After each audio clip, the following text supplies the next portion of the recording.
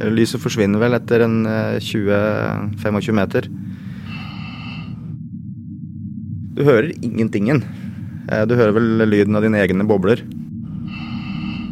Når vi beveger oss, går alt i slow motion, da, kan du si. Og du jobber mot strøm, og du jobber mot bølger, du jobber mot alt. Bortsett fra at man jo vektløs, da. Helt vektløs. Det var en som sammenlignet astronauter og dykkere, men astronautene kom fram til at det går ikke, fordi astronautene har ingen motstand når de beveger seg. Alt vi gjør, gjør vi i motstand av vannet.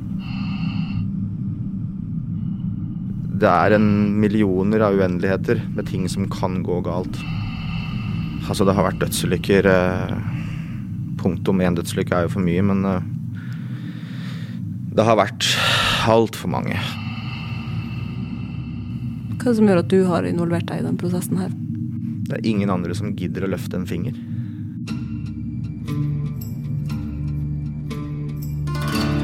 Siden 2007 har det dødd 9 yrkesdykkere i Norge, og flere forteller at de har fryktet for livet sitt på jobb.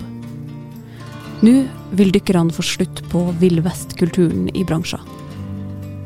Du hører på Røsla. Jeg heter Ida Gullvik, og denne episoden handler om hvorfor dykkerne mener det trengs ordnet forhold på havbunnen.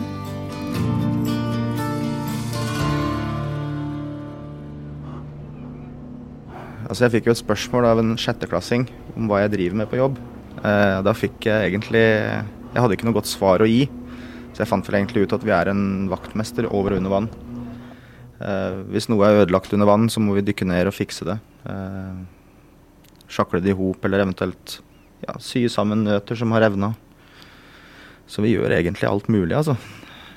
Det her Christian Gundersen. Snart 40 år, og jobber som driftsleder, kaptein, matros og dykker. Klokka 7 om morgenen. Vi sitter i styrhuset på en liten båt på vei ut fra kai på Hitra i Trøndelag. Ni får se til om det kaldt eller ni sultne vil ha kaffe og sånt, så har vi har en värmevifte, vi har et kjøleskap, vi har en kaffekopp. Denne båten både arbeidsplass og hjem for kollegaene til Christian, Tobbe, Erik og Vladimir. De søv og spiser her 14 dager i strekk, før de reiser hjem igjen i 2 uker. Og nå så gjør de seg klar for en 12 timer lang økt over og under havoverflata. Det dere skal gjøre i dag, hva det for noe?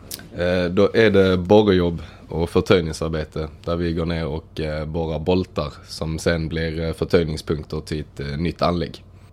Hva slags type anlegg? Oppdrettsanlegg. Så det mest sannsynlig ringer som de har fisk i sen. Det her Tobbe. Torbjørn Wahlgren, driftsledere på Frøydykk. Og en slags kaptein? Eller kaptein? Det blir kapteinsroll också. De kallar det driftsledare och sen vi gick under sjöfart så blev det väl kaptein också. Det kaldt ute, men nesten vindstille, og det varm kaffe på kanna. Det her ser ut til å bli en bra dag. Borrejobben det bästa, för då får vi styra allting själv. När vi på operationer som avlysning och notskifte så vi styrda av den som driver operationen, och det aldrig vi. Och då blir det sånn att då blir dykkaren inget mer än ett utstyr, ett verktyg. Då kan dykkaren göra det, då kan dykkaren göra det. Det her som den nye olja, sies det.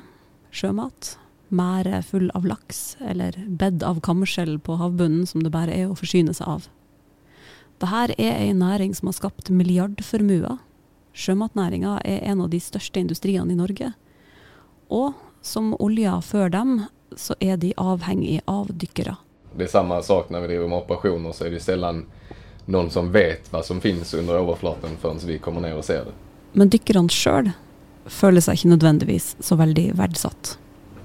Min uppfattning att för många så dykkare en kostnad. Det kostar pengar att ha en dykkare. Det ett verktyg som kostar pengar, och det en nödvändighet som de må ha. Hade de fått välja så hade de säkert varit utan. Då har du 1 minut. Kroppene våre ikke designet for å spasere rundt på havbunnen. Det en av grunnene til at dykking et farlig yrke, med strenge regler og store konsekvenser hvis disse reglene brytes. Hva det som kan gå galt? Hvor langt et tau? Det millioner av uendeligheter med ting som kan gå galt. Det handler vel egentlig bare om å gå gjennom alle faremomentene du kan unngå for å hindre at de gjør det. En av farene dykkesyke eller trykkfallsyke. Det vel en av de største farene, og det som også har vel sørget for mest uføretrygda, tror jeg, blant dykkerne. Det kan skje når en dykker kommer opp til overflata for raskt. Du kan sammenligne en dykker som nede under vann, når han kommer rett opp til overflata. Hvis han skynder seg opp fortere enn det han skal, så det som å riste ei brusflaske og åpne toppa. På grunn av det økte trykket under vann, så dannes det små bobler med nitrogen som ekspanderer inne i kroppen. Hvis du går for fort opp, så får ikke de nitrogenboblene tid til å ekspandere gjennom muskel- og fettvevet og huden i kroppen din, som gjør at de boblene ekspanderer inni kroppen din. Og det en russisk rulett hver gang man har en sånn situasjon. Da. Man vet aldri hvor det slår ut. Når du ser slike symptomer, så det stort sett helikopter til Bergen som løsningen. Og får du en ekspandering i hjernen for eksempel, så det hjelper ikke om den går bort etterpå. Da skaden skjedd. Da det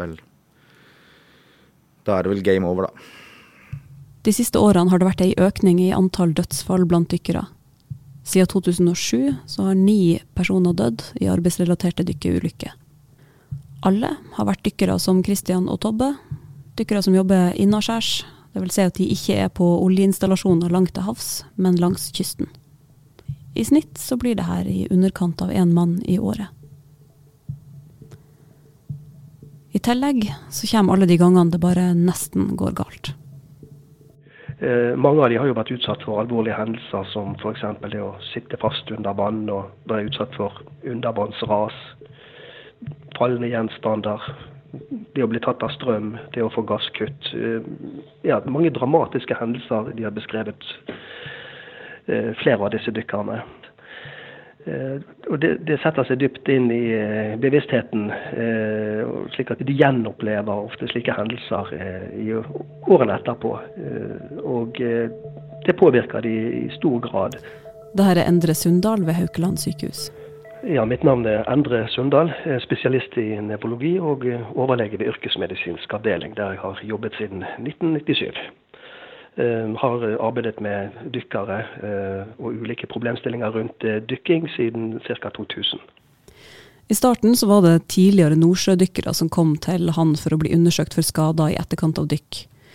Men etter hvert så dukket også de innaskjærsdykkerne opp. Og når jeg spør hva slags skader de har fått, så kommer det en lang liste. Hos innaskjærs yrkesdykkere så ser vi mye av det samme som vi i sin tid fant på tidligere nordsjødykkere. Både forandringer forenlig med påvirkning av hjernen, altså det vi kaller for encefalopati, mye støyskader. Det vi ser mer av hos de innaskjærsdykkerne, spesielt vibrasjonsskader. Men de har også, slik som nordsjødykkerne hadde, en god del problemer rundt psykiske ting, slik som at de blir diagnostisert med PTSD blant annet, en del av de. Et annet område som kanskje gjelder spesielt for de innaskjærsdykkerne, at de har veldig tungt fysisk arbeid. Tenker spesielt på de som jobber med anleggsdykking, boring under vann, forskalingsarbeider under vann, steinarbeider. De sliter mye med slitasjeforandringer også. Rygg, nakke, knær, ankler, det går igjen. Sikkerheten i bransjen som ansetter innaskjærsdykkere, den god nok?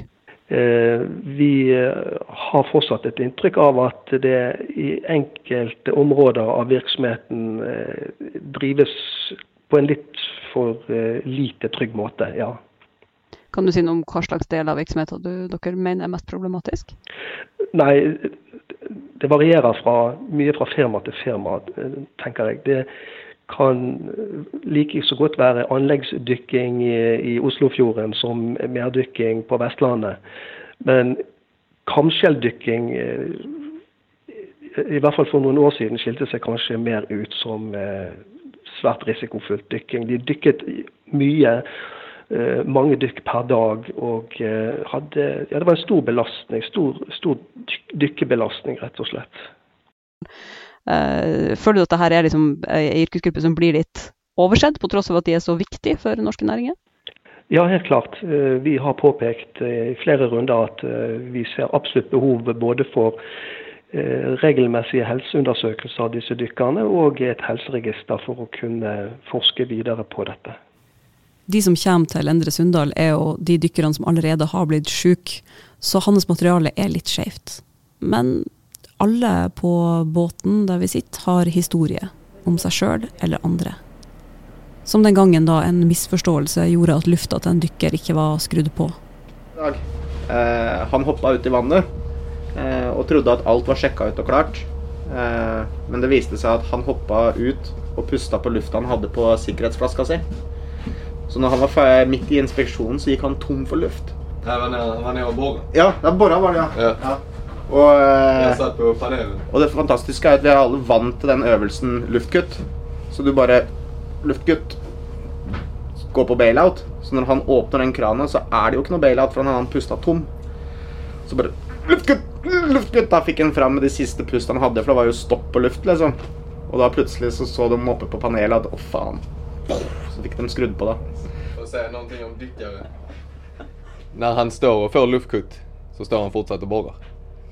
Når han sier ingen bailout, så står han fortsatt og borrer. Ikke trykk av eller noen ting, vet du. Det er bare luftkutt. Når jeg hører på det her opptaket i etterkant, så tenker jeg, hvorfor ler jeg av dette? Dette er ikke morsomt. Men det her er jo den typen historie som alle som har en farlig jobb forteller hverandre. Historien om da det kunne gått til helvete, men det gikk bra, og de sier liksom noe om hvor tøff du er, hvor mye du tåler. Men når du står ute på dekk på denne lille båten, så hører du lyden av pusten fra dykkeren under vann hele tiden. Inn, ut, inn, ut. Og jeg kan ikke tenke meg hvor dritskummelt det må være hvis den lyden plutselig stopper. Eller hvis du ser at den lange kabelen som forbinder dykkeren til båten setter seg fast i en propell. Vi har hatt tilløp, så utallig mange tilløp til, eller i nærheten av, uønskede hendelser, som vi kaller det. Der du ser en dykker hopper ned i vannet for å ta tau ut av propeller. Dette er jo en klassiker. Særlig på sommerhalvåret, da er det jo skumlest, i og med at kunder og gjerne involverer vikarer på båter, som er fra skolen, som ikke kan så mye. Så hopper vi ned fra vår båt og skal svømme bort til en annen båt, og plutselig så begynner propellen å gå. Kristian forteller at akkurat dette skjedde med en dykker i et annet selskap for noen år tilbake.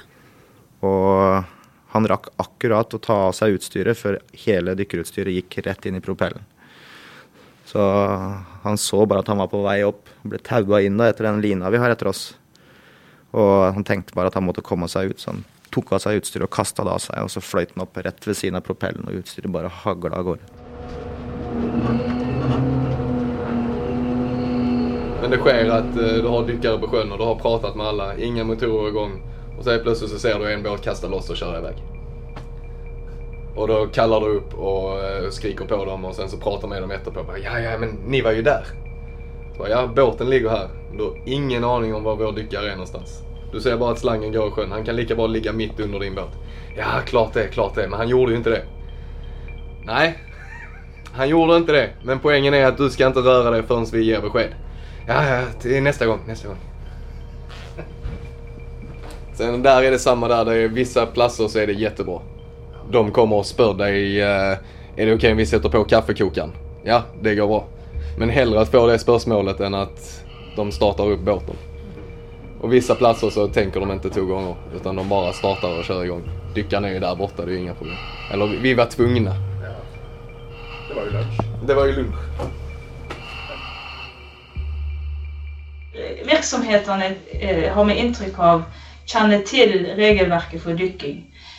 Og det har vært ganske detaljerte regler detaljerte regler på dette området, sammenlignet med ganske mange andre bransjer. Men vi har fått tilbakemelding om og inntrykk av at det kan være konkurransefortrinn og ikke følge regelverket, for eksempel når det gjelder bemanning eller kvalifikasjoner man skal ha. Så at det mange virksomheter har godt fokus på sikkerhet, men det er nok en del som ikke har et tilstrekkelig fokus på det. Dette er Lisbeth Tveit fra Arbeidstilsynet på en litt dårlig Skype-linje fra Bergen. Mitt navn er Lisbeth Tveit, seniorrådgiver i Arbeidstilsynet, og jeg har en koordinator for Arbeidstilsynets satsing på arbeidsdykking. Den siste rapporten som Arbeidstilsynet har publisert om innaskjærs dykking sier at de fant kritikkverdige forhold på 60% av bedriftene som de har besøkt. Vi har spurt Sjømat Norge, der både dykkebedrifter og sjømatbedrifter er organisert, om de mener det er en god nok sikkerhetskultur for dykkere. Og de svarer at de tar sikkerheten til dykkerne sine på alvor, og har et godt samarbeid med Arbeidstilsynet og Sjøfartsdirektoratet om det her. Vi legger en lenke til det fulle svaret deres i episodebeskrivelsen til podcasten. Kan vi slå fast at yrkesdykkere har det farligste yrket i Norge i forhold til hvor mange som er i næringa og hvilke situasjoner de utsettes for? Det er i hvert fall om det er det farligste yrket, det er et risikoutsatt yrke, og det er har man ikke kontroll på ting, og gjør man ikke ting riktig, så kan det medføre en stor fare for de som er involvert i arbeidet, helt klart. Konsekvensen av at man gjør feil kan være ganske fatal. Og nå så er dykkerne selv redd for at ting skal bli enda verre. Yrkesdykking har jo etter offshore-dykkinga vært underlagt arbeidsmiljøloven. Der har vi jo mennesker som har jobbet livet av seg for å få dette inn i ordentlige former. Som har satt større krav, rett og slett, til både utstyr og utdanning innen yrkesdykking og rammene rundt det. Arbeidsmiljøloven har jo vært veldig tynn på det feltet her, i og med at dykking det er et lite felt. Det er ikke som snekring eller muring. Vi har ikke flere hundre eller flere tusen eller flere 100 000 arbeidere. Men problematikken er med at nå som Arbeidstilsynet, la oss si at de har brukt de siste 10 årene på å få opparbeidet seg en ryggrad med både kompetanse og bakgrunn, og endelig har begynt å få et ordentlig tilsynsorgan, så kommer Arbeidstilsynet, og så trekker de et firma for retten på grunn av brudd på arbeidstider. Dette er jo firmaet jeg jobber i forresten. Der vi jobber en 14-åring, som egentlig ikke er lov, med 12 timers dager, i forhold til arbeidstida i arbeidsmiljøloven. Og i den rettssaken så fant Arbeidstilsynet ut at de trakk klagen, uten noe sånn spesielt om og men, som gjorde at de frasa seg retten, rett og slett, til å være tilsynsorganet til yrkesdykking, som gjorde at vi automatisk falt under sjøfart. Så nå har sjøfart fått tilsendt en yrkesgruppe som de absolutt ikke har noen kompetanse på. De har ingen arbeidstidsordning på det, de har ingen bakgrunn for å kunne utøve den jobben overhodet. Sjøfart gikk jo uoffisielt ut og sa det at i forbindelse med denne saken her, så oppfordrer vi alle dykkere til å fortsatt følge arbeidsmiljøloven. Fordi her står vi på bar mark, altså. Så det er jo det som er problematikken vår nå.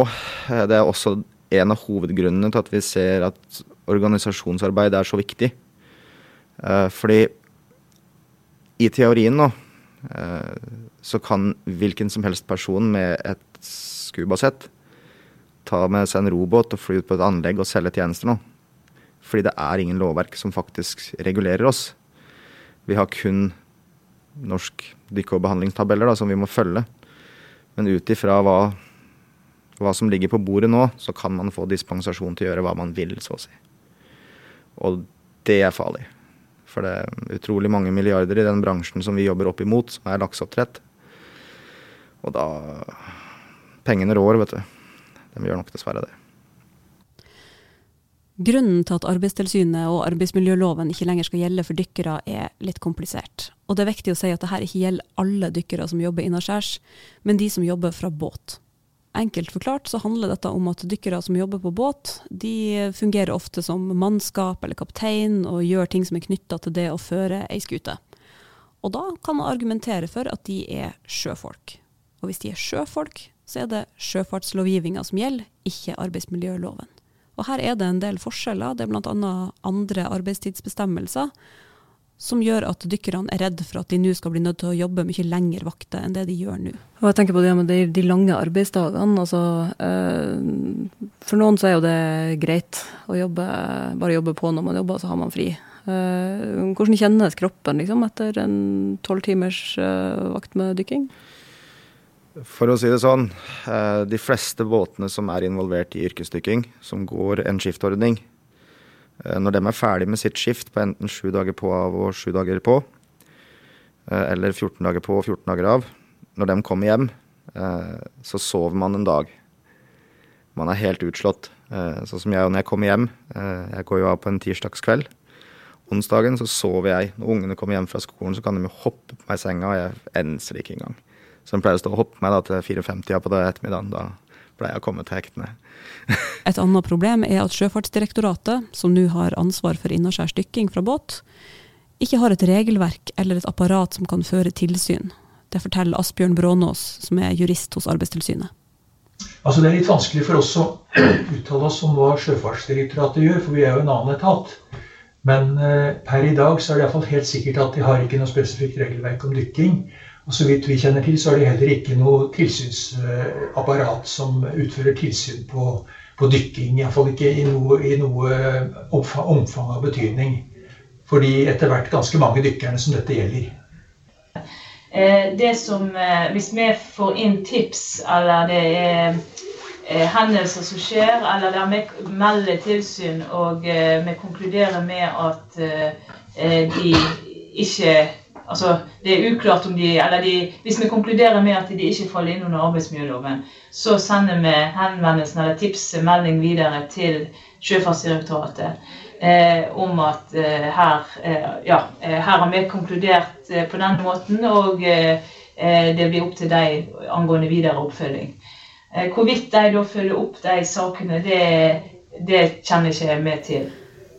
Det jobbes nå med å utarbeide nye regler for dykking som Sjøfartstilsynet skal jobbe etter, og forhåpentligvis så kommer de på plass I løpet av høsten, men akkurat nå så det et slags juridisk vakuum rundt dykkere. Per I dag så det, kan man si at det et juridisk vakuum, ja, inntil dette blir avgjort. Eller vil Asbjørn utdype det med? Ja, det I hvert fall helt sikkert vi kan si fra Arbeidstilsynet at vi anser situasjonen for å være veldig bekymringsfull.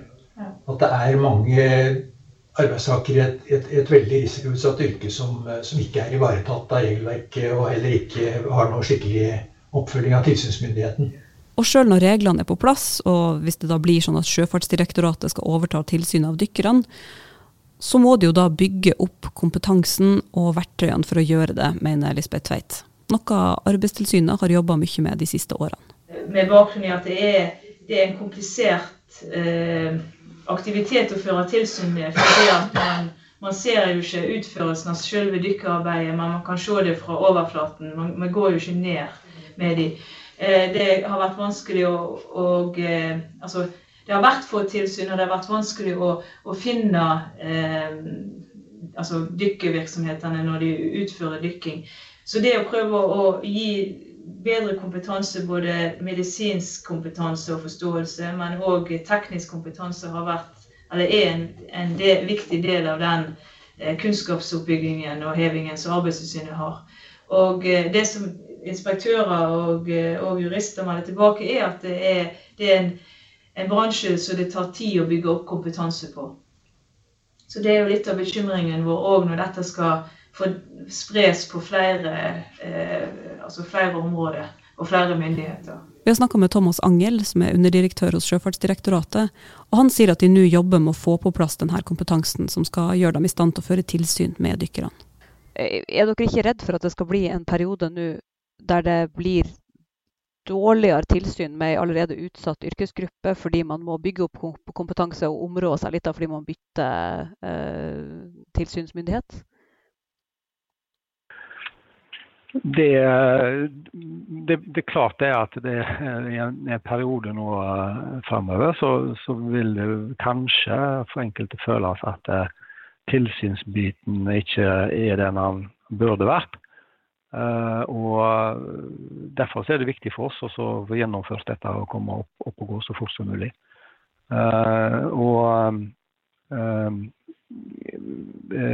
Vi ser for oss å ha mulighet for å for eksempel få bistand fra Arbeidstilsynet hvis det en spesielle tilfeller hvor vi må gjøre tilsyn nå. Men på en måte da det vi som står, så det vi som vi ansvarlig, men det vi som bistår som kompetente personer. Samtidig så må en jo bare understreke at det jo hverken Arbeidstilsynet eller Sjøfartsdirektoratet sitt ansvar. Altså sikkerheten for dykkerne, det er jo bedriften og fartøyet redder for vår del, og dykkerne selv, det de som har det endelige ansvar for sikkerhet, at de følger lover og regler og gjør ting sånn som de skal. Og så det dessverre sånn at noen tar shortcut, og noen følger ikke de reglene som gjelder, og da må en selvfølgelig myndigheten inn og føre tilsyn og rettleie og passe på å få det på rett spor. Men det jo bedriften sitt ansvar til syvende og sist.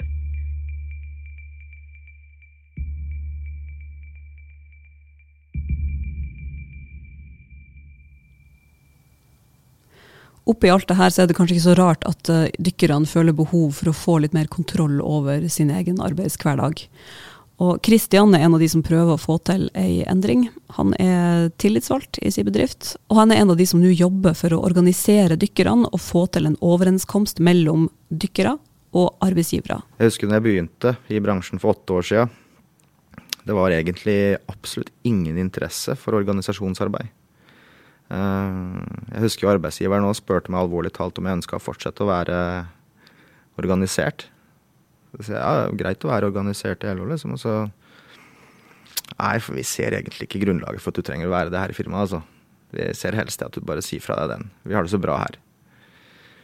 Og det viste seg det at han ville helst egentlig bare unngå at så mange ble medlemmer at det ble noe innsyn da, vet du. For de driver jo som de ønsker, de fleste aktørene. Selv om det også, bank i bordet, har endret seg stort de siste årene. Det mange store aktører som har begynt å ta det alvorlig. Og ikke minst etterkomme arbeidsmiljøloven ut ifra de kravene som har vært stilt da, fram til nå, som det har nå plutselig blitt endret på hele greia.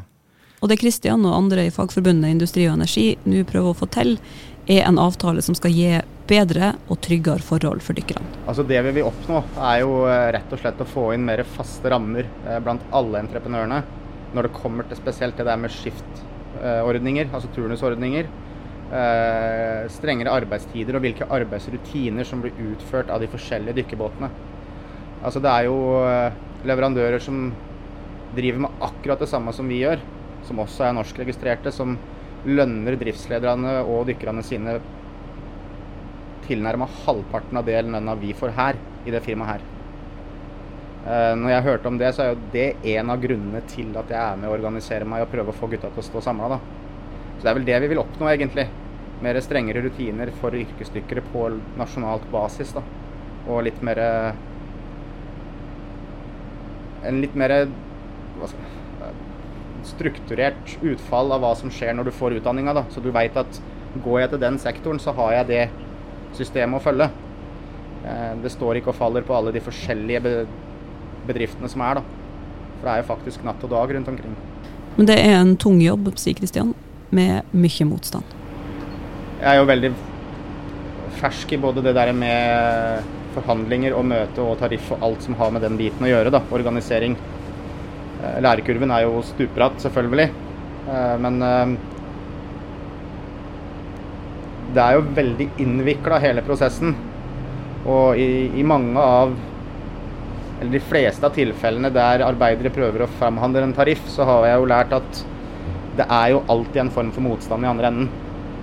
For det jo klart, bedre arbeidsforhold og kortere arbeidstider betyr jo økt omkostning for den motparten. Så det vil jo være en naturlig motstand, men motstanden her den går så høyt at det begynner å bli vanskelig. Altså vi begynte jo å prøve å forhandle gjennom en tariff for nesten 2 år siden. Og 2 år det lang tid altså. Så for noen av medlemmene så begynner det å se ut som om det ikke skjer noe som helst. Men kan du si noe mer sånn om hvilken type motstand det dere møter? Hva skal man si, ja? Det vel mangel på velvilje og imøtekommenhet, kan man prøve politisk korrekt å uttale seg. Nei, altså motparten da, altså arbeidsgiverne i den bransjen her, direkte knyttet opp mot oppdrettsbransjen, jo mest interessert i å ha oss til å kunne jobbe flest mulig timer. Helst så ville de ha hatt en kontrakt der vi jobbet 24/7, uten tillegget. Men det har vel noe med at det jo derfor de vil ha oss inn under sjøfart igjen nå. I tillegg så har Kristian også blitt skadet på jobb, og nå vet han ikke når han kommer tilbake igjen til arbeidet. Det som skjedde var under boring, så kilte borestrengen seg fast på borehammeren, som gjorde at hydraulikken fortsetter å rotere uansett. Så i stedet for at borekrona roterte, så roterte hammeren. Og i og med at den roterer mot klokka, så fikk jeg håndtaket i magen da, som sørget for at det slaget ble så kraftig at tarmen på innsida revna. Så jeg har fått en ganske heftig infeksjon, og som vi driver og fighter. Den nekter å slippe, så den har vært til stede i snart 2 måneder? 3 måneder? Ja, 2 måneder, ja. Og hvordan blir det nå? Kan du komme deg tilbake på jobb nå, når den infeksjonen da går over? Det blir jo opp til dykkerlegen å avgjøre da, utifra de resultatene han får og slike ting. Men foreløpig så sier han at det fullstendig håp, det bare tar tid. Tid og mye trening da, for å komme tilbake igjen i aktivitet. Om man vil for å risikere en ny smell, det vet jeg ikke da. Men litt risiko jo i yrket, og det vel kanskje derfor også man trives såpass i det. Man blir jo litt adrenalin-junkie av å holde på med dette. Altså. Og mens Kristian venter på å bli frisk, og mens dykkerne venter på en avtale med arbeidsgiverne og klarhet til hvem det egentlig som skal passe på at de har det trygt på jobb, så gjør Tobbe seg klar til et nytt dykk. Tar du den, Erik? Nei. Tar du den da? Det ikke min tur nå. Erik har jo haft fri en uke. Så han har kurset seg nå og laddet for denne dagen. Han begynner å ta på seg alle lagene med klær som skal holde han varm nede på havbunnen. Og i ullsokken sin så har han en liten hvit bjørn, en lykkebjørn, som med han hver gang han skal ned under overflata. Og hva det den bringer lykke? Hver gang jeg går ned så kommer jeg opp. Og det takk vare bjørnen, tror jeg.